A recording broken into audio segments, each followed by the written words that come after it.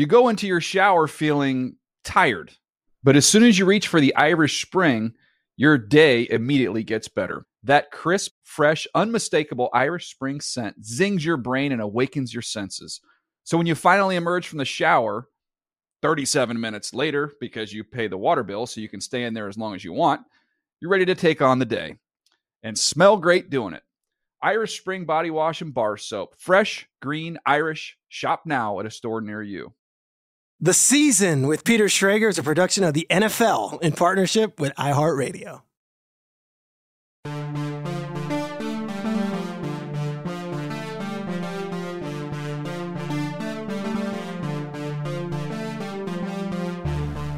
What's up, everybody? Welcome to The Season with Peter Schrager. We are officially in the NFL off-season as we record this podcast. I am outside in a rental house on a porch recording this podcast, which is beautiful considering the modern technologies that we have. Aaron, you seem to be remote as well.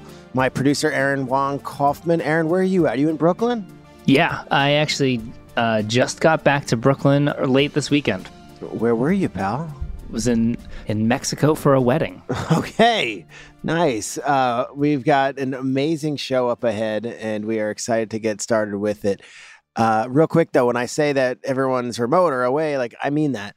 Sean McVay was texting me from New York City, where I'm not right now, and he's like, "Are you out? Do you want to get dinner?" I said, "No, he's like, oh, I'm going to Europe for the next couple of days with my wife. They're expecting a child. It's a baby moon." I'm like, "All right, congratulations. Enjoy." I texted with a couple of GMs to see if they'd come on the podcast. Multiple GMs are in Rome right now, Italy. Literally, I think the OTAs ended and these NFL folks just all boarded flights to Europe, and that's where they are. I'm excited that our guest that we're going to have on today is in Denver, Colorado. He is not in Paris, France, or in, you name it, in Europe. But it seems like everyone in the NFL has taken the foot off the pedal this week. Even our show, Good Morning Football, is on hiatus. So my focus and my attention actually is geared onto the NBA draft lottery. And I'll be real quick with it. I think this Wembanyama, and I don't know, am I pronouncing it right? Wemby is what I've been calling him, is a real sensation. I got a chance. It was really cool. NFL Network has us talking football.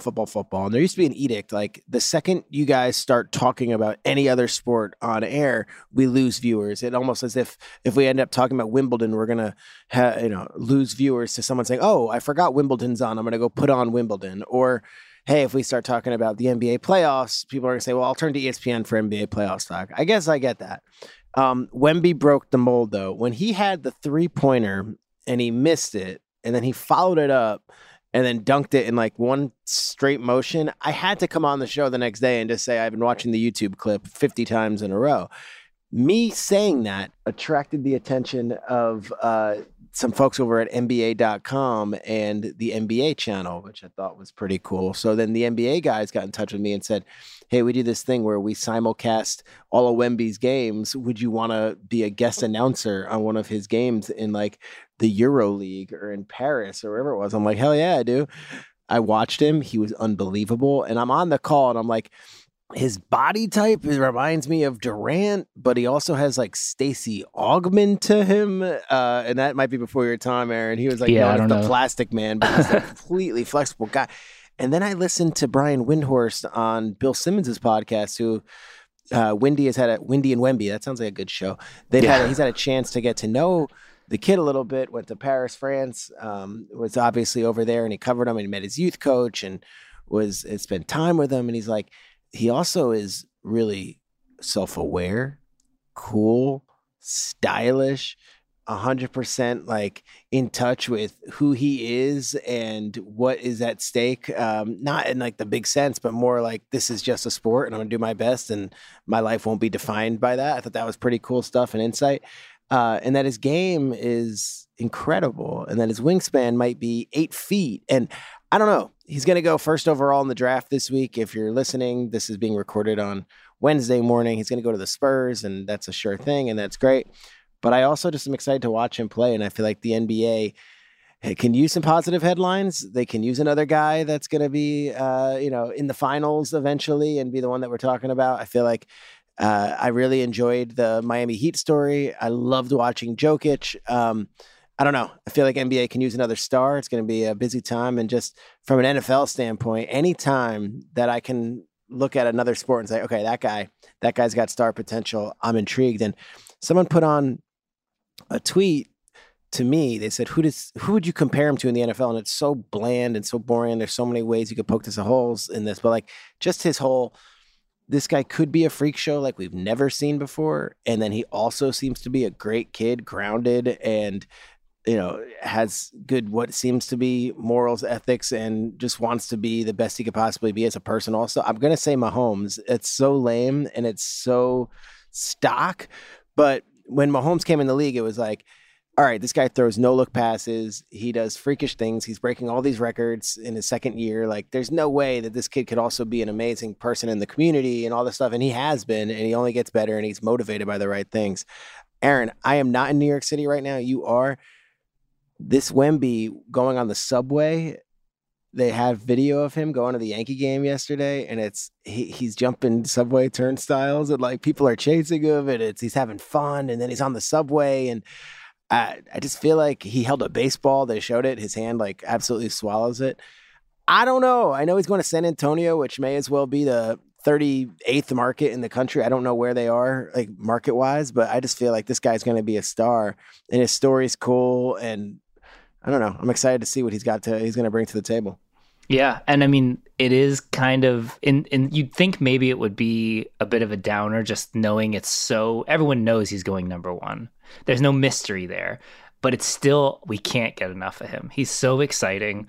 The Windhorse conversation with Bill, where he talked about not only does he have he can shoot the three and then follow up his own shot, he can defend inside and defend outside. I mean, he probably will have more of an impact on defense right away, in his rookie year. But I was watching that game and I'm calling it, and it's on NBA.com or NBA TV, and it was fun. I really loved it. I got into it, and I'm like, you know what?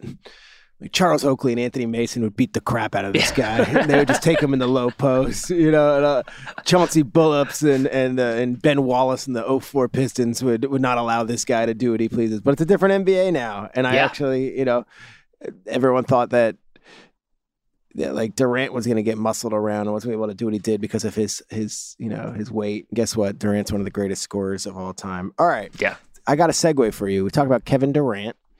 Kevin Durant was in a photograph with Aaron Rodgers, and they took a photo, and Durant posted it, I guess, on Monday. I don't know if I'm breaking news, but as we record this on Wednesday, I believe Rodgers is set to speak at something called the Psychedelic Science Convention. It's in Denver. It's the leaders in thought when it comes to psychedelic sciences. I don't want to speak out of turn. I'm not criticizing by any means. I just don't know that field well enough, but over 300 exhibitors, 1,000 guests. My dear friend Melissa Etheridge, who has become a pal through Good Morning Football and her love of the Chiefs, she's going to be speaking at this event. I also saw that Rick Perry, was he governor of Texas? Is that what he was? Yeah, I think so. He's going to be speaking at the event, but Aaron Rodgers is going to be speaking. I believe it's with Aubrey Marcus, who he's done a long form podcast with, but Rodgers is in attendance. And look, he's continuing to expand his horizons. And he's always said, judge me all you want. Just be curious. I'm curious. That's it. You can judge what you want. I'm curious about this stuff, and that's what I'm into. So I'm not passing judgment. But the Rodgers is a great segue because we're going to talk Rodgers with our next guest. We haven't recorded it yet. We're going to get him live in about 2 minutes. But Nathaniel Hackett has been through the ups and downs of the NFL when it comes to being a coach. He also is one of these Aaron Rodgers whisperers, where he's one of the guys that Rodgers just loves being coached by and loves being in the room with. He is now the offensive coordinator of the New York Jets. There are high expectations, but he also went through a tumultuous 2022 season. We'll see how much he wants to talk about that and where he is as far as this post-Broncos experience, which I can't imagine was easy for anyone, whether or not you think he deserved to be fired or not. The 15-game season and then to be let go before the season's over is something that has to be something that sits with you. And now he's a chance to redeem himself. So Nathaniel Hackett, Jets offensive coordinator, will be joining us after this. You go into your shower feeling tired, but as soon as you reach for the Irish Spring, your day immediately gets better. That crisp, fresh, unmistakable Irish Spring scent zings your brain and awakens your senses. So when you finally emerge from the shower 37 minutes later, because you pay the water bill so you can stay in there as long as you want, you're ready to take on the day and smell great doing it. Irish Spring Body Wash and Bar Soap. Fresh, green, Irish. Shop now at a store near you. So excited for our guest today. I've been pals with him for a while, and I think he's one of the greatest offensive minds in this league right now. He was with the Denver Broncos as the head coach last year. He is with the New York Jets as the offensive coordinator this year. He has finally taken a little break. It has been, I would say, pedal to the metal since he took the job with the Jets as the OC, and now they are on break. Let's welcome in Nathaniel Hackett to the season with Peter Schrager. Nathaniel Hackett, good morning, my friend. Good morning. Thank you for having me. Appreciate it. I think our first interaction goes back to when you were with the Bills or the Jaguars, and you and I were talking about like Will Ferrell movies at like a production meeting. And I'm like, I think I like this guy. I don't know this guy, but I think we have something in common. And then here we are about 10 years later, and you and I are talking, and you're the offensive coordinator of the New York Jets, which is basically my team in my backyard. I guess I would ask, how's it been with the Jets since you signed back on to be the offensive coordinator? And it's nuts to be with Aaron, and here we go again. I mean, it's crazy. You know, it's as you are in this profession this long, it's amazing how things end up working out. And to be with the New York Jets, to be back with Aaron, I mean, it's unbelievable. I mean, a guy that I love so much, an organization that means so much to me and my family. I mean, my dad, who coached a long time, he was the offensive coordinator at the New York Jets. So I think that's something that means a lot to me to be able to go to a place that he's been. So I love it. I mean, let's go. New Jersey, New York. All of it. I'm going to come back to the Jets in a second. I want to do a parallel here. Tell me if I'm wrong. All right. So your father was a legendary coach, Paul Hackett. Yes. Still is a legendary mind. Went from college ranks, then was in the NFL, and he was, the OC for the Kansas City Chiefs when Joe Montana was there. But before that, he was with Montana with the Niners when they won the Super Bowl in '84. And then he's reunited with Montana when Montana's traded to the Chiefs, and he was the OC there, and Montana would just rave about your pops, and was this great relationship between Hackett and Montana. You and Rodgers kind of have this similar path right now, where you guys had this great success when you were his offensive coordinator in Green Bay. You break up for a year, and then now you're reunited again, and it's like Hackett and Rodgers. Have you and your dad ever spoken about that, and how there's something about the communicating with the great ones that maybe not everyone has a secret that you guys might?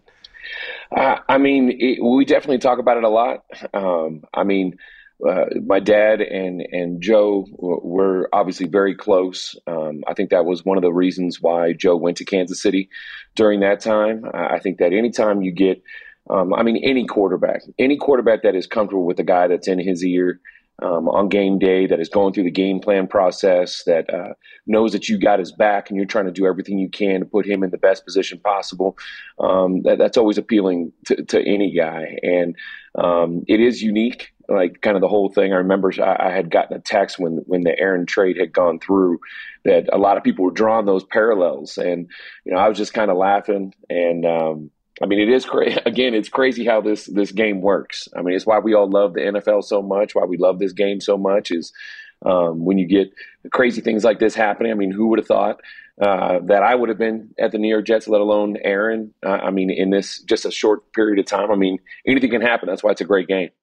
You talk about your influence that your father has on you, obviously. What was it like growing up as a coach's son? Obviously, you're traveling, you're going to new places, you're making new friends. But for you to decide to go into this profession as well, you must have truly not idolized, but maybe you looked at it as, hey, that's a step and that's a path, and I want to embody what my father did as well. Yeah, I mean, growing up as a kid in this game is crazy. And I'm glad that I'm there for my kids as you go through this process, because there's a lot of ups and a lot of downs. And again, that's why this game is so great, because of those ups and downs. But growing up in this, my one of the coolest things about myself was being able to grow up in a locker room. My dad, right out the gate. I mean, I remember when we were at University of Pitt, Curtis Martin, Alex Van Pelt, all these guys, Ricardo McDonald. I mean, so many great players. My dad threw me in the locker room and made me work in the equipment room. Is that right? Made me wash clothes, pick up clothes, fold towels. I mean, he wanted me. So just being around the guys, and then going to Kansas City. I mean, I was there the whole time, and I mean, I've got some friend Darren Kearns who took me under his wing, Alan Wright, who's the head equipment guy now at the Kansas City Chiefs. Yeah, I mean, he's there. Mike Davidson, who still works there.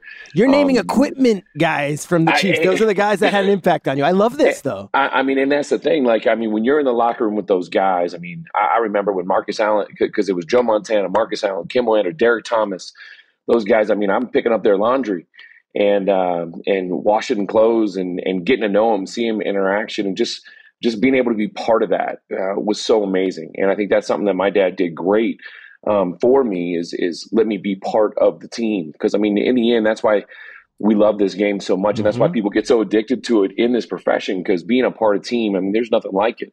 And it was a very small part for me because I wasn't even there full time. It was primarily the summers, but just that little interaction, you could see how beautiful this whole thing is, and just see how the guys all are together all the time. And so that was kind of the best thing growing up as a kid. Now, I never thought I was going to be a coach. I really did. You not? I mean, because I was going to say, you start thinking, okay, I can do anything, and you might resent the fact that you lived in California, Kansas City, New Jersey, like you were bouncing around. There was a lot of moving. I mean, it's we always say you either get a better job or you lose your job in a small amount of time in this profession. And I mean, it was one of those things that just kind of happened. I mean, I didn't go to college in the mindset of doing that. I think that it kind of came down to a couple things as I got out of college, and ended up getting very lucky and working hard, and a couple people took a shot on me, and here I am now. Yeah, and I think what the universal thing on you is that you're a great communicator, and that you speak to these young men as equals, but you also teach and impart, and you have a different vision on things. That came from your days in Buffalo coaching E.J. Manuel and Kyle Orton and Jeff Toole, but then primarily to me, those Jacksonville years with Blake Bortles, just a couple of years, but you guys got to the AFC Championship game and were a couple plays short of beating the Patriots and playing in a Super Bowl with a really young team. And the universal thing was Marone's the coach. It's great. Hackett really connecting with these players on offense, a really young offense. You want to take us through just that ride? The win in Pittsburgh is still one of the greatest upsets, and yet you guys went toe-to-toe with them, put up 40-plus points in Pittsburgh. Yeah, that was one of the coolest games I had ever been a part of, especially when you look at the game before. We played the Buffalo Bills, and really it wasn't a great offensive output by either team. I think we won like 10-7 or something like that. And then to be able to go to a place like Pittsburgh that I have so much respect for growing up there as a kid, and just the Steelers in general are such an amazing franchise. And I think we ended up winning that game 45-42. So I think just seeing the two different game plans and the two different executions was awesome. And that team was very young, and it was very stacked on defense. And the offense were a lot of young guys, a lot of guys that hadn't. I mean, Keelan Cole was a rookie free agent, and Dede Westbrook was a rookie, and Alan Hearns was our old wily vet, because we had lost Allen Robinson on, I think it was the third play of the season, week one, and those guys. Leonard Fournette was a rookie, and Chris Ivory was there. I mean, it was a great Mercedes Lewis, who is one of my all-time, one of the greatest tight ends to ever play this game. But I think the cool thing about it was those guys bonded together, and everybody understood their role. And, you look at Blake and what he did, he transformed himself that year. And we were just a really efficient offense. And it was great because as the year started, it wasn't great. We were running the ball really well, and the defense played great, and then Blake really started picking up steam halfway through the season. I think he had like 300 plus yards throwing like 5 games in a row or something like that, and we ended up finishing in the top 10 of the offense. A lot of people forget that, and I just love being part of that because there weren't a ton of superstars at the time, and but the guys played together. And when you talk about the communication, I think Hey, we're teachers. As a coach, we're teachers. We're just like a kid going to high school.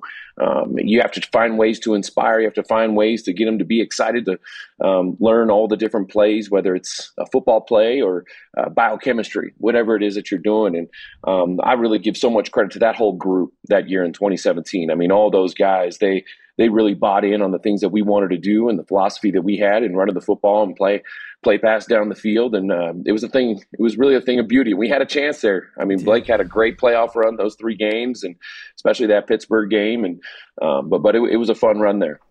I mentioned guys, and I almost say it, and people at home are like, "What, EJ Manuel and Kyle Orr?" But you had to kind of work with what you had in both Buffalo, and nothing against Blake Bortles in Jacksonville. And then things implode in Jacksonville. You eventually get the job in Green Bay, and then you walk in to work with maybe the most naturally, physically gifted thrower of the football in the history of the sport. What is your reaction, the delta between what you've seen as a football coach to then getting to know Aaron Rodgers and seeing the things he does day to day? Yeah, I mean, you mentioned all those QBs, and I've been lucky to work with a lot of different guys, and every quarterback in this league is so uniquely different. I mean, every guy kind of ticks a little bit different. They all have different ways that they learn, different ways that they comprehend things, and having an opportunity to go to Green Bay, another amazing franchise, to be able to go in there and work with a guy like Aaron. I think the thing that appealed to me was his foundation of kind of what I had learned in my early days with my father was something that we were able to communicate really well. The true West Coast old school offense, because Aaron was originally trained by Mike McCarthy, who Mike McCarthy had been with my father for 9 years. I mean, is that right? Yeah, I mean, I had known Mike since I was 9 years old. He worked through the ranks at the Pitt Panthers, and then went to the Kansas City Chiefs. He was there with Joe Montana and all those guys. So I think that to have an opportunity to work with Aaron and even more with Matt LaFleur. I mean, Matt and I had known each other a long time. Obviously it's an incredible offense that they have created over time. And to be able to learn that offense, to be able to work with a guy like Aaron, who was trained from day one, like the Joe Montanas had in the early days, it was just a really cool experience to be there and kind of correlate those two offenses and be with a guy. Again, when we talk about Aaron, I mean, Aaron's uniqueness is how he sees the game. I mean, yes, he can throw the forward pass very, very efficiently. I mean, he can put that ball anywhere he wants. I mean, heck, he practically invented his own gun footwork, as we like to call it. And watching him throw the ball is incredible. I mean, in practice, you're wowed all the time. But I think the thing for me was how he sees the game. I mean, how he's out there and operating. And I mean, truly, he's out there having fun with the guys, playing ball and listening to so many different things and messing with the opposing defense and the opposing defensive coordinators and how he sees coverages, I mean, it's crazy. Like, I know everybody knows that he's really smart. And, he's a really good thrower of the football. But, I mean, just his knowledge and understanding of defenses and the game is unbelievable. I think that's what always sets those guys so far apart. When you look at some of the greats, I mean, just talking with some of them throughout my time, I mean, their true understanding of the game of football and how it fits. And I mean, it's like another coach out there. I mean, that's all we study. And I think those guys do that also. LaFleur told a great story to me when I did my podcast with Sean McVay. We did Flying Coach. LaFleur told a story of his first year with Aaron. There's about 4 seconds on the play clock, and LaFleur's looking at the play clock, and it's his first year. And he calls a timeout, and Rodgers comes and just tears into him and says, "Don't you ever, I had a da-da-da-da-da-da-da." And LaFleur's like, I didn't know it. He goes, "Don't you ever do that, because I'm doing it on purpose. I'm going to bring it down to the shot clock with 1 second, because I know there's a man coming in motion, and I know we have it, but I don't want to give it away." And I'm like, it's the stuff like that. Like, when was the first time you, as the OC working with him, saw something in Rodgers where he did something and you were just, holy, I've never seen anything like that before?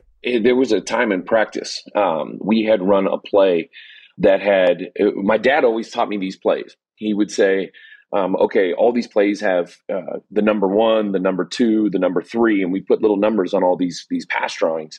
And then they've got these other ones that have just like an alert on it. And my dad would always tell me, hey, that's a Joe Montana read. Once you're that experienced, once you know defenses well enough, okay, you can think about that one. And I remember we're in practice and we have a play that has, very basic 1, 2, 3. And Aaron drops back, looks right. And this is just in practice, looks right, comes back over and throws the alert on the backside for an amazing touchdown. I forget who he threw it to. But it was actually Luke Getty and I were in the room and we're like looking at each other and we're like, what was he doing? And Aaron just kind of gives you one of those like little smirks. Yeah. And so Getty and I go back and we look and like, I want to say it was like a week earlier when we had run that play versus our defense, he noticed that they had pushed everybody over. And so there was a one-on-one matchup on the backside to a corner route. And he had remembered that just from practice, like how he was watching practice. And I'm like, oh my goodness, I can't believe he remembered from that practice clip so far earlier that he could go all the way back there and he got the exact same coverage, heard all the same things, and then attacked that guy. So it's like everybody's live. I mean, I was like, wow, I've never gone to that guy in that play. And well, hey, I guess you've seen it, but just for him to be able to remember that had happened was pretty impressive. And I was like, okay, this is pretty cool. Yeah. You mentioned your father several times already. You said something in one of your Jets interviews, whether it was be on the press conference or it was during a podcast with their gentleman, Eric Allen, who does it over there for them. Your father never called a play out of the shotgun in 20 years of coaching. Never. And now we look at these offenses and they're so interchangeable and there's so much different stuff. How would you define your offense? Are you West Coast? Are you wide zone? Like what would you describe the Nathaniel Hackett offense now as we enter 2023 with Rodgers at your mercy with whatever you want to do with them? Yeah. My dad and I, we fight a lot about that. It's why aren't you under center more? Why aren't you under center? How do you see the defense? Got to have your eyes up all the time. And but I think that in today's game, everybody has to make adjustments. And I think a big part of the reason why we all go to the gun is because of all the intricate defenses we see. I mean, there are guys in the old days, they all didn't stand in all the gaps across the board and then drop out and run and, be able to athletically still cover people from standing almost like a defensive lineman. And so I would say, the West Coast offense is something people throw around quite a bit.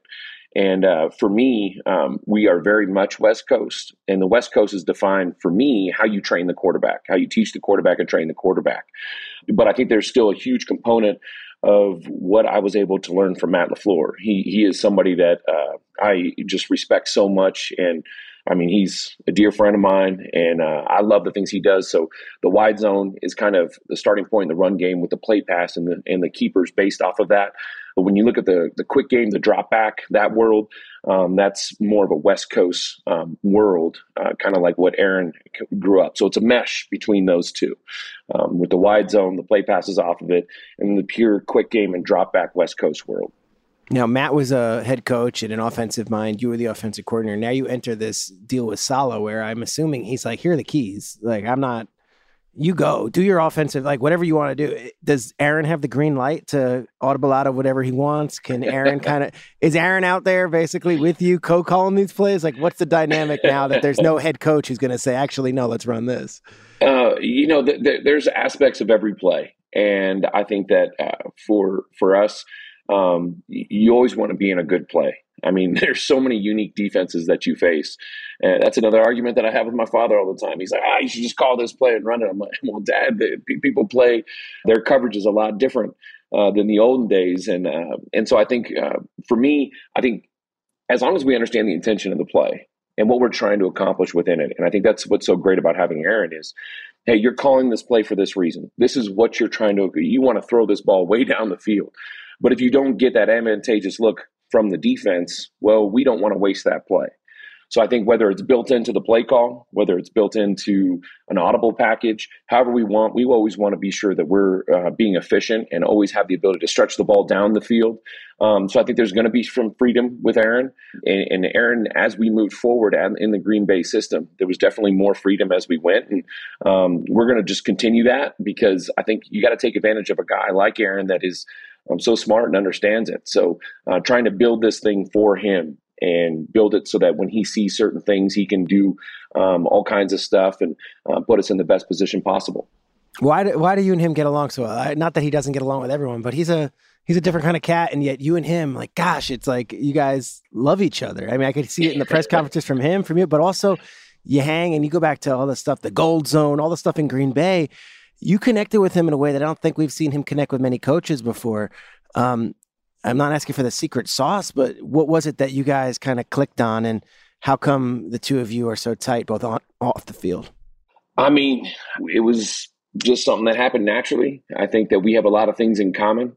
I mean, there's a lot of things we love to do across the board, off the field. I mean, we love movies, a lot of the same kind of movies. We're both close in age. So I think that a lot of the things that we talk about, where there is a lot of correlation. I mean, heck, I coached at Stanford against him when he was playing at Cal. Is that right? That's good. Yeah, we were both young guys. And so I think that, I mean, there's just a lot of things that we have in common. And random movie that you and Rogers would mesh on that, like, it's not an obvious one. It's not Step Brothers. It's not, Boogie Nights. Like, give me a random deep cut movie. Boogie Nights. Where did Boogie Nights come from? That was a good one. That was a very unique movie back then. I mean, gosh, we got so many just from how we quote them and how we talk about them, and that's part of all the things. Starsky and Hutch, you gotta love Starsky and Hutch. The Ben Stiller one. Oh yeah, I mean, there's a lot of. I mean, Will Ferrell. I mean, anything that Will Ferrell's in. I mean, we love. I mean, he's absolutely fantastic. But we actually had a big movie the other day.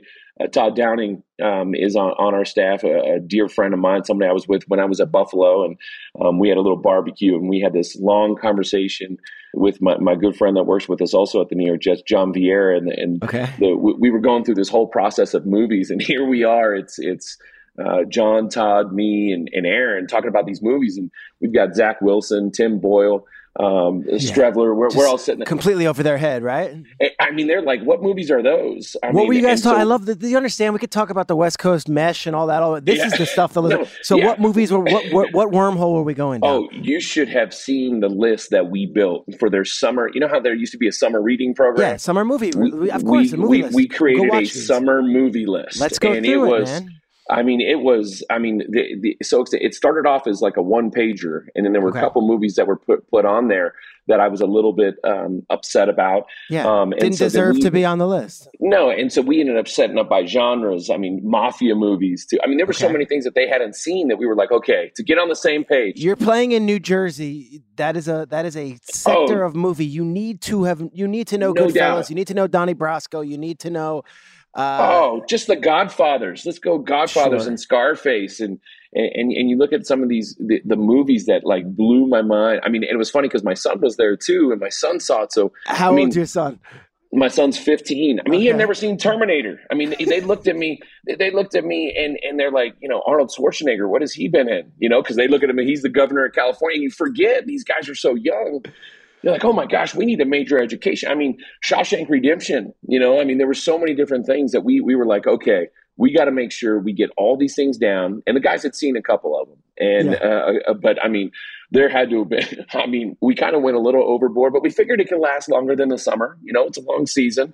A lot of travel. Yeah, this could be a lifelong, this is a Bible. This is great. This is what you need. Yeah. Oh, we went through them all, from Bruce Willis Die Hards to, and then, I mean, it was a great list. I'm going to have to send it to you. The list was extensive. I would like to share that, and we'll share it with our listeners. And I'm laughing because I'm picturing, all right, you got these coaches, and you've got like Zach Wilson, who's 22, Chris Strevler, who's been all over the world playing football. You've got this great room, and then there's Rogers kind of calm in the corner, like just probably throwing out titles. Like, what about this one? What about this one? Hey, I'll tell you, if you could see our quarterback meetings, I mean, when Aaron and I start talking, and because again, the fun thing about our room right now is you've got guys that want to learn, that are striving to become better. And the cool thing about having Aaron in there is he was there for a lot of the origination, the first protections, the first why these concepts were named what they were named. So the conversation, and I know kind of the history of all that stuff. So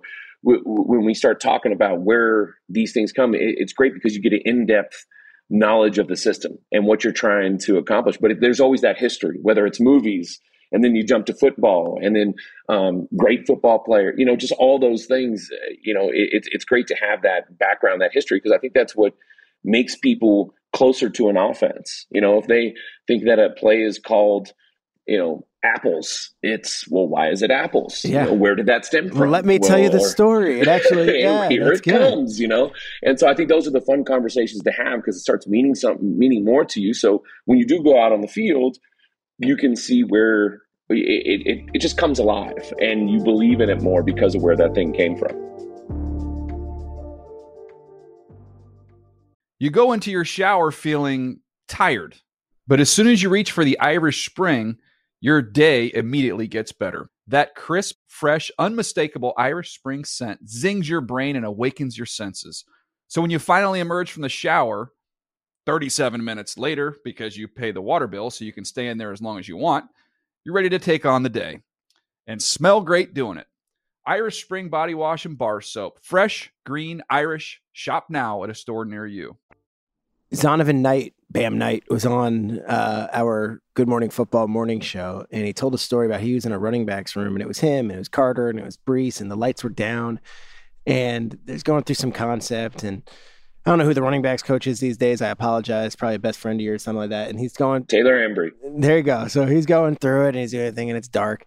And all of a sudden, a voice from the back of the room, just says, actually, da-da-da-da, consider this, and da-da-da. And it was Rodgers, sitting in the back of the running backs room, just, watching and listening. And, maybe I'm wrong on the story, but that's the gist of it.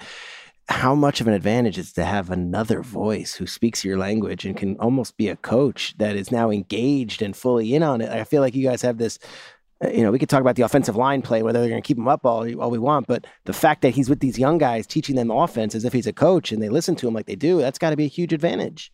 Oh, it's awesome. I mean, coaches, I learned, Joe Dumars said something that I thought was really cool from the old Detroit Pistons. He said, coaching-led teams are very good teams, but the great teams are player-led teams. And so I think that's such a powerful thing when you have a player being able to communicate those things and have those conversations. And I think that's something that Aaron has been really enjoying, just all the communication he's had, whether he's sitting in the room and we're a whole offense together, and we're talking about certain plays or certain things, and when he chimes in, I mean, that goes so far, not just because it's Aaron Rodgers, but because it's another player. It's a guy that's, in there running it, instead of just always hearing it from a coach and a coach talking to you. It's about the players interacting and learning, because in the end, they're the ones that are out on the field. They're the ones that have to be able to operate. You can call any play you want, and if it's executed perfectly every single time, there's going to be some form of efficiency. The players are going to know how to react. And I think that when Aaron gives you all those answers and we're all speaking the same language, I think it's a very powerful thing. And that's what has really been fun during this off season. And I'm excited after we get a nice break. I'm excited for it to continue throughout training camp. Do you feel like he's not reinvigorated, but invigorated to be with new guys and so much youth on this team? I mean, he's been great. I mean, when I was at Green Bay those 3 years, I remember the first year we had a great time. Then we hit COVID, and that third year, once he got it, I mean, the great thing about Aaron is when he's in the room, when he's in the facility, I mean, he's all in. I mean, he's grinding, he's talking, he's communicating. I think that being here at the New York Jets, it is completely different for him. It's something he's never experienced before, and I think that kind of excites him. Just a totally new area, totally new experience. I think that, and it's a challenge for any quarterback to come into a brand new place because there is so much stimuli around you. And I think he's done a great job being able to kind of hyper focus and just set on those players when he has those opportunities, and talk with a guy like Garrett Wilson, be around a guy like Allen Lazard, who's already been around, and watching those two guys interact with the group, with Randall Cobb, all these guys. I mean, it's just fun to see the interaction. I think he enjoys that. He enjoys the team. That's why Aaron's still playing. He plays because of the locker room, because of the guys that are in there. I mean, that's why he loves the game. That's why any guy wants to play as long as he can for the team. Yourself, I mean, these last 12 months have been such a whirlwind. I can only imagine what you've been through, not just just your family and where we're going, but also mental health wise and your own ambition and your own self-worth and all this stuff when it's tied to the coaching profession. What have you learned over the last 12 months after the Denver experience, then now landing back on your feet with the Jets? But just what would you say almost in the rear view? I know it's probably you're still going through it every day of just what the hell just happened. But I would ask you, like, what is your big takeaway? Because you talk about the highs and lows of coaching. I would assume that's viewed as a low, but in the long term, it's going to be a high for what you got out of it. In the end, you got to win. I mean, that's what it's all about. Whether you're a coach, whether you're a player, you got to win. And we didn't win enough. And so I have to look back, and I think there's so many things that I learned over my time. I think it was a great experience on all the different things. I mean, you never know what it's going to be like until you're in that chair. And it was an honor to be in that chair, even though it was a limited time. And you could just continually take all the things that you went through and the things that you can potentially do better, the things that you might not have done well enough. And as a coach, we question everything every second. We always want to try to make ourselves better. And I think there's a lot of things that I learned that are going to make me better. And I think everything happens for a reason. I look at it and say, wow, to be able to have an opportunity to be at the New York Jets, to be back with Aaron, I think that's unbelievable. And so I think just everything happens for a reason. And this happened for this reason, and here we are. And I'm so excited for this season, and my family's excited to get to New Jersey and get going there. I said the word invigorated for Aaron, but you sound invigorated. You sound like you've got this like pep in your step. Is there a chip on your shoulder, or does that not exist when you're a coach? Because then you start coaching beyond what you want to do, and then you start trying to do extra. But do you feel like you want to maybe show some folks a thing or two who might have said, "Hey, this is what I can do also"? I mean, in the end, a coach, we're teachers. There's so many things that we can't control. Everybody looks at a coach and says, oh, this or that or this. And that's part of the profession. That's what we all signed up for. But in the end, my job is to put the guys in the best position possible, and they have to go out there and execute. It's that simple. I can't catch it. I can't throw it. I can't tackle or block or anything like that. I wish I could, but it wouldn't be pretty. So I think for me, you have to continually learn and hold back those things that, in the end, you just can't control. And I think that when you kind of let that go and understand that there are going to be some things that are going to happen that you never expected, there are going to be some things that, you can call perfect play in a perfect situation. But, as coaches, we're not the ones executing it. And so I think it's not about me. It isn't. The only thing I would say that it is about me is I just want to be the best version of myself. I remember Matt used to always say that. That's the whole mindset, is walking in that building, trying to do whatever you can to be the best version of yourself. Because if I can then portray that to those players, then they're going to be able to get out on that field and they're going to be able to execute at a high level. And that's all that I want. I just want to see Aaron play some of the best football he's ever played in his career. I think that was something that was so fun to be a part of.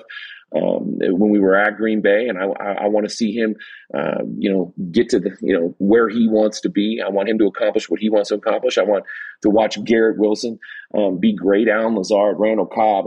Bam, like you mentioned, Michael Brees, all those guys, our tight end group, all those guys. I just want them to have fun out there and play football together. And I want to watch them interact and all that. That's the environment that I like to create, because I can control that environment. I can make sure that they're going out there and they're working together.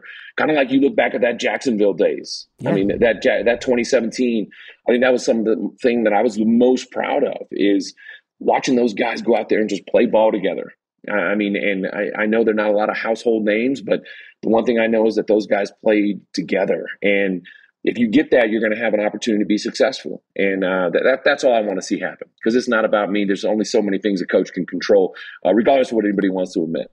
You're in New Jersey now, and we went to the Knicks game, and it was like, here's New York City in its grandeur and its glory, what it could be, right? Like celebrities everywhere, the fans so hardcore, the Garden rocking, and you just get a taste of it. Like, if the Jets win, how damn cool this can be. Have you had any really cool interactions with fans or anything? Does even being in Jersey, I know you're probably living at the facility, but like a little taste of it, of just what this can be if the Jets have success? I would say going to that Knicks game was pretty awesome. New York City is, it's arguably the greatest city in the world. We're talking I mean, it's a place that my wife and I have gone to visit for years. You know, we love it. I mean, we're lucky to be. I mean, I had all my kids in New York, Syracuse and Buffalo, and so I mean, we love New York. And I'll tell you, New Jersey is unbelievably beautiful. I had no clue New Jersey was. No, you probably just think of the opening to Sopranos off the highway, and then you're like, wait a second, there's actually green and there's some lovely, it's awesome. Hey, there's a reason why they call it the Garden State, and I mean. I just think, I mean, it's been such a great experience there. I haven't had a lot of interaction with people. I've been, like you said, keeping my head down, just going to and from the house, and then just trying to grind and work. But I mean, being in that Knick game, just being able to hop on the train and be able to go into the city is so great. I mean, going to Broadway and going to amazing restaurants is something that I'm just lucky to be part of. And but it's going to be fun. I mean, every place you go, I mean, you always hear people say that, you know, if you win, you know, oh my God, it's going to be amazing and this and that. There's a lot of highs and a lot of lows. You're going to go through adversity no matter what. And so I think as a coach, you just got to kind of focus in on what your role is and get those guys in good positions. And, you know, I'm excited to get the Jets going. All right, we're going to do really quick rapid fire because I know you got to get out of here and you're doing us a favor on your off week doing this fire. Really rapid fire. These are fun questions, a little introspective, and then we'll get out of here. First one, I assume your father is your coaching mentor and a guy you look towards, but outside of your father, who is another person that you call for advice or someone that if you're in a bind coaching-wise, you like to bounce some thoughts off of? I would say there's two. Alex Van Pelt, who's the offensive coordinator of the Cleveland Browns. Known him my whole life. He was one of the guys that was at University of Pitt. And then and Matt LaFleur. Like Matt LaFleur is another guy that I talked to a bunch. And then Todd Downing would have been one, but he's on the staff, so that doesn't really count. But no, definitely Alex. Alex is somebody that means the world to me. Kyle Orton, you guys brought him out of retirement off the chair in his house, and he went and won a bunch of games for the Buffalo Bills for you guys. Take us through that time, and were you one of the guys trying to convince Orton to come out of retirement? I love that time in Buffalo Bills football, pre-Josh Allen. That was a great experience. I mean, Kyle's an awesome guy, and he definitely came right off the couch. And I mean, just having him out there and watching him spin the rock. I mean, he's got a cannon. And it was pretty fun during that whole time. I remember we scored a touchdown to Lee Smith. Actually, I think it was versus the Jets. I think it was during that one. That was like the first goal line pass he had ever scored a touchdown on. And just being part of that, he had his longest run. He scrambled for like 10 yards, and he was all fired up for that. I remember when he ended up starting to play. He was like, hey, listen, man, we got to get over 500 because he wanted his record to be over 500. Yeah. I was like, I'm going to do everything to help you, man. I mean, but that was such a great experience because, you know, being with an older guy because, you know, I'd just been working with EJ and Jeff and they were rookies and Thad Lewis and those guys worked so hard and were great. But playing at a young age in this game is very, very difficult. I don't think people understand how rigorous it is for these quarterbacks. And to be able to get Kyle in there who knew so much. I mean, I remember the first game we're playing the Detroit Lions at the Lions because that year was a weird year. We ended up playing in Detroit twice. We had a blizzard and the game got canceled, moved to Monday, and we actually played the Jets again in Detroit. But that first game versus the Lions, I remember Kyle, because I had never called plays for him. He'd only been there for about 4 weeks. And he throws a pick six. And I want to say it was like the second or third series. And I remember he comes up on the sideline. He's like, oh, got that one out of the way. Okay. He was joking about it. And I'm like, all right, man, great. You know, because as a coach, you don't know how, you know, should I get mad? Should I? And he ended up winning in a 2-minute drive through a big play to Sammy Watkins on the left side. And we ended up kicking a field goal to win the game. I mean, it was really cool. It was a great experience working with Kyle. He was awesome. I can't say enough good things about him. I love that. Your favorite Aaron Rodgers in-game pass. You probably could chart every pass he threw as a Packer, but you go back and the one that still gives you goosebumps. Oh gosh, there's been a lot of really, really cool throws. Give me one. You know, I would say the very first game we had played. So you always hear those stories about Aaron seeing people sub or jumping the ball. And I remember it's our first game. We're playing Thursday night. It was the opening game versus the Chicago Bears. And he we're getting down in the red zone, and here we are as coaches. We've got all our plans and the things that we want to get done, and I'll be damned. We're about to try to call a play, and he jumps the ball and snaps it, and we're like, what's going on? And he runs around, and I see the flag thrown. I'm like, oh, this is great. And then he launches it up, and Jimmy Graham goes up and catches the first touchdown of that 2019 season.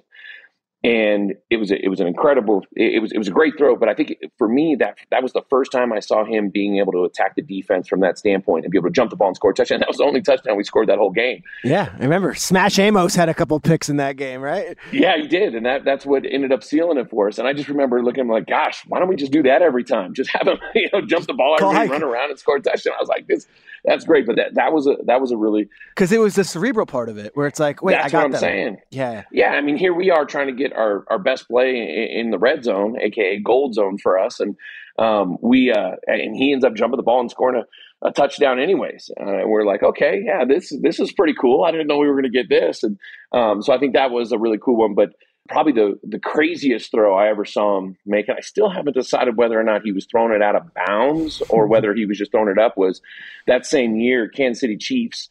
It was funny because Matt, in the end zone, Matt and I, that one? yeah, in the back of the end zone of Jamal Williams. Get out of here. I mean, and it's funny because there was history to that one, is that Matt and I were arguing when we were game planning on what personnel grouping to use. And Matt wanted to use a crazy one, and so we put all these guys out there, and he's like, this is going to work. And I mean, literally, he snaps the ball, and everybody's coming after him, and he's running around, screaming, and launches it up. And I mean, it's a perfectly thrown ball to Jamal in the back pylon to the right in Arrowhead. And Matt's like, I told you it would. He's like, I told you it would work. And I'm like, are you kidding me? He ran Rodgers around, just bailed you out. Yeah, I was like, come on, man. So those are the kind of the conversations that we always have during the games and stuff. But that was a pretty unbelievable throw. And he had another one that same game when he threw it to Jake Kumaro across the field. I mean, he scrambles to the right and just dimes it to him.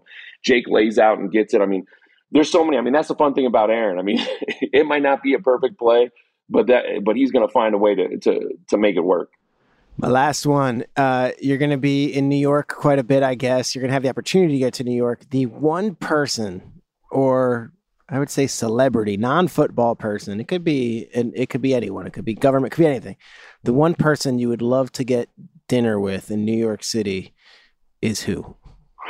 I mean, if it's a Jet fan, the one person that all my kids and for me, that they were going crazy about, and I heard Adam Sandler is a Jet fan. Oh, we gotta get the Sandman with you. We have to make this happen. I mean, I would have said Paul Rudd because I know you and Paul are close, and Ant-Man's my favorite guy. He's a Chiefs fan, bro. He's a Chiefs fan. Yeah. He's a Chiefs fan. We went to rival high schools, so it's like.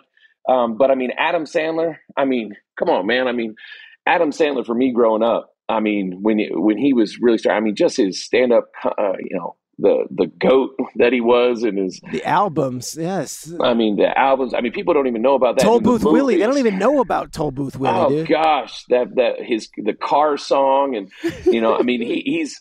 I'm trying not to swear because I know it's like piece of the car song. that piece of car song, and when he's talking about the GOAT, and he's like, throw me, you button hook me. Yeah, I mean, and then I mean, just all of his movies. I mean, that was during COVID. We had an Adam Sandler just The Family. That was what you guys did. You go deep on Sandler. And did the kids appreciate the early Billy Madison, Happy Gilmore, or are they more the new Netflix stuff? No, they love them all. I mean, the one he did with Jennifer Aniston, they love them all. They understand that. But it's funny going back to, I mean, just showing them Happy Gilmore for the first time, Billy Madison for the first time, and my kids are like, "What's up with the penguin? I don't get the penguin." I don't either. You're like, I don't get it either. That's the point, I mean, and but I mean, going through that, I mean, Adam Sandler, I think is one of the most legendary comedians ever. So I love him. All right, this is my goal. Forget my own career accolades. Forget what I want to see happen for this podcast at Good Morning Football. My goal is to get the Sandman with Nathaniel Hackett for dinner one day in New York. We'll make this happen, my friend. It's a doable thing. There's got to be a way, and he is a Jets fan. I've heard that him and Method Man are two guys that I know are Jets fans that I like. I'm like, this is pretty cool. Okay, so you want Staten Island and Method Man, and I believe Sandler's from New Hampshire, but his dad was a New Jets Hampshire fan. guy. That's the story. Yeah, dad was a Jets fan. Bro, I can't thank you enough. This was on your vacation week. I started off the podcast explaining how most people are away, and you took some time to do this podcast with me, and I've been wanting to do it for a while. Nathaniel Hackett, thank you, man. You're a great dude, and I cannot wait to see what you do with this Jets offense and Aaron Rodgers this year. Appreciate it. Thanks for having me, and man, I love you. You know that, and hey, let's get it rolling. I'm a huge Hackett fan. I always like Aaron as we listen to him talk and all that stuff. Like, he was quick and short with the Denver stuff, and I get it. It's like he's not going to go into what that was and how that went down because there's just no reason for him to rehash it. But like, I root for redemption. I root for a guy to get a chance, and he was like, it's not a chip on the shoulder type thing, but I don't know. When you hear him talk and how passionately he feels about his players and the game and coaching, like, it's hard not to think that a piece of him wants to just kick ass this year. Yeah, and I mean, he had a great attitude too, with like, I'm going to do everything I can to get these guys as ready as possible, and then watch them like make the plays on the field. And I thought he was great. You know, when we talk to these coaches, sometimes they do give us incredible insights, and Hackett did in a lot of ways. But then there's also this part of them where it's like, at the end of the day, I'm like, talk about an Aaron Rodgers play. He's just geeking out on it also, like us. And I remember that pass to Jamal Williams that he references in the back of the end zone. And it was on a Sunday night, and it was the Packers versus the Chiefs, and Mahomes was out. So Matt Moore was in, and it was a good game. It went back and forth. And then this pass happens, and like, and then you hear Hackett talk about it, and it was one of those great stories where LaFleur is like, "See, I told you I called the right play." He's like, "Mother ever? No, you didn't." Like, he just bailed you out. It's just Rodgers. Gosh, it's got to be cool to coach a player with those talents, but also what he stressed a lot in that interview, having it all upstairs too. Yeah, it's amazing hearing about the cerebral parts of Rodgers' game, and that's something that ideally translates as he gets older too. It's not like he's going to lose that. It's not like it's, an arm strength thing or like his running ability. So yeah, got me nervous about the Jets season some more. Yeah. If you're a Bills fan and Dolphins fans and Patriots fans, you hear that and you're like, that's tough. All right. We're going to wrap right here. Aaron, you're awesome. Thanks for doing this. I know everyone's kind of checked out in football world, but I thought Hackett was great. We're going to have another one next week. Hopefully the week after that, July 4th, like, guys are around now. Hackett was filming this from like a farmhouse. They're around. They're not locked into the facility. I mean, that was the saddest part. I'm like, so what do you think of New Jersey? And he's like, well, I haven't really gotten out much. I'm like, dude, I'm like, get out. Like, go. He's going to enjoy it. But Aaron, thank you. Jason English from iHeart, thank you. Grace Fuse, who's wonderful with the editing on this stuff. And then the NFL Network folks who, gosh, guys, this went on YouTube last week, the Kwesi one. And it went bananas. So it's going to be on YouTube. We're hoping that we can do that as often as possible. There's video. So that's Jason Kleinman. That's Matt Schneider. That's Meredith Batten. That's David Jaranka. Fine folks over there at the NFL Network.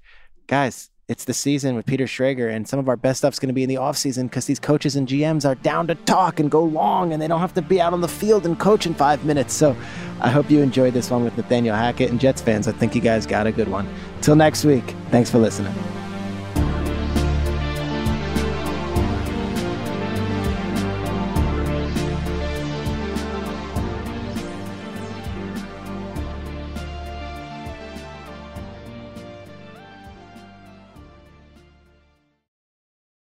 The Season with Peter Schrager is a production of the NFL in partnership with iHeartRadio.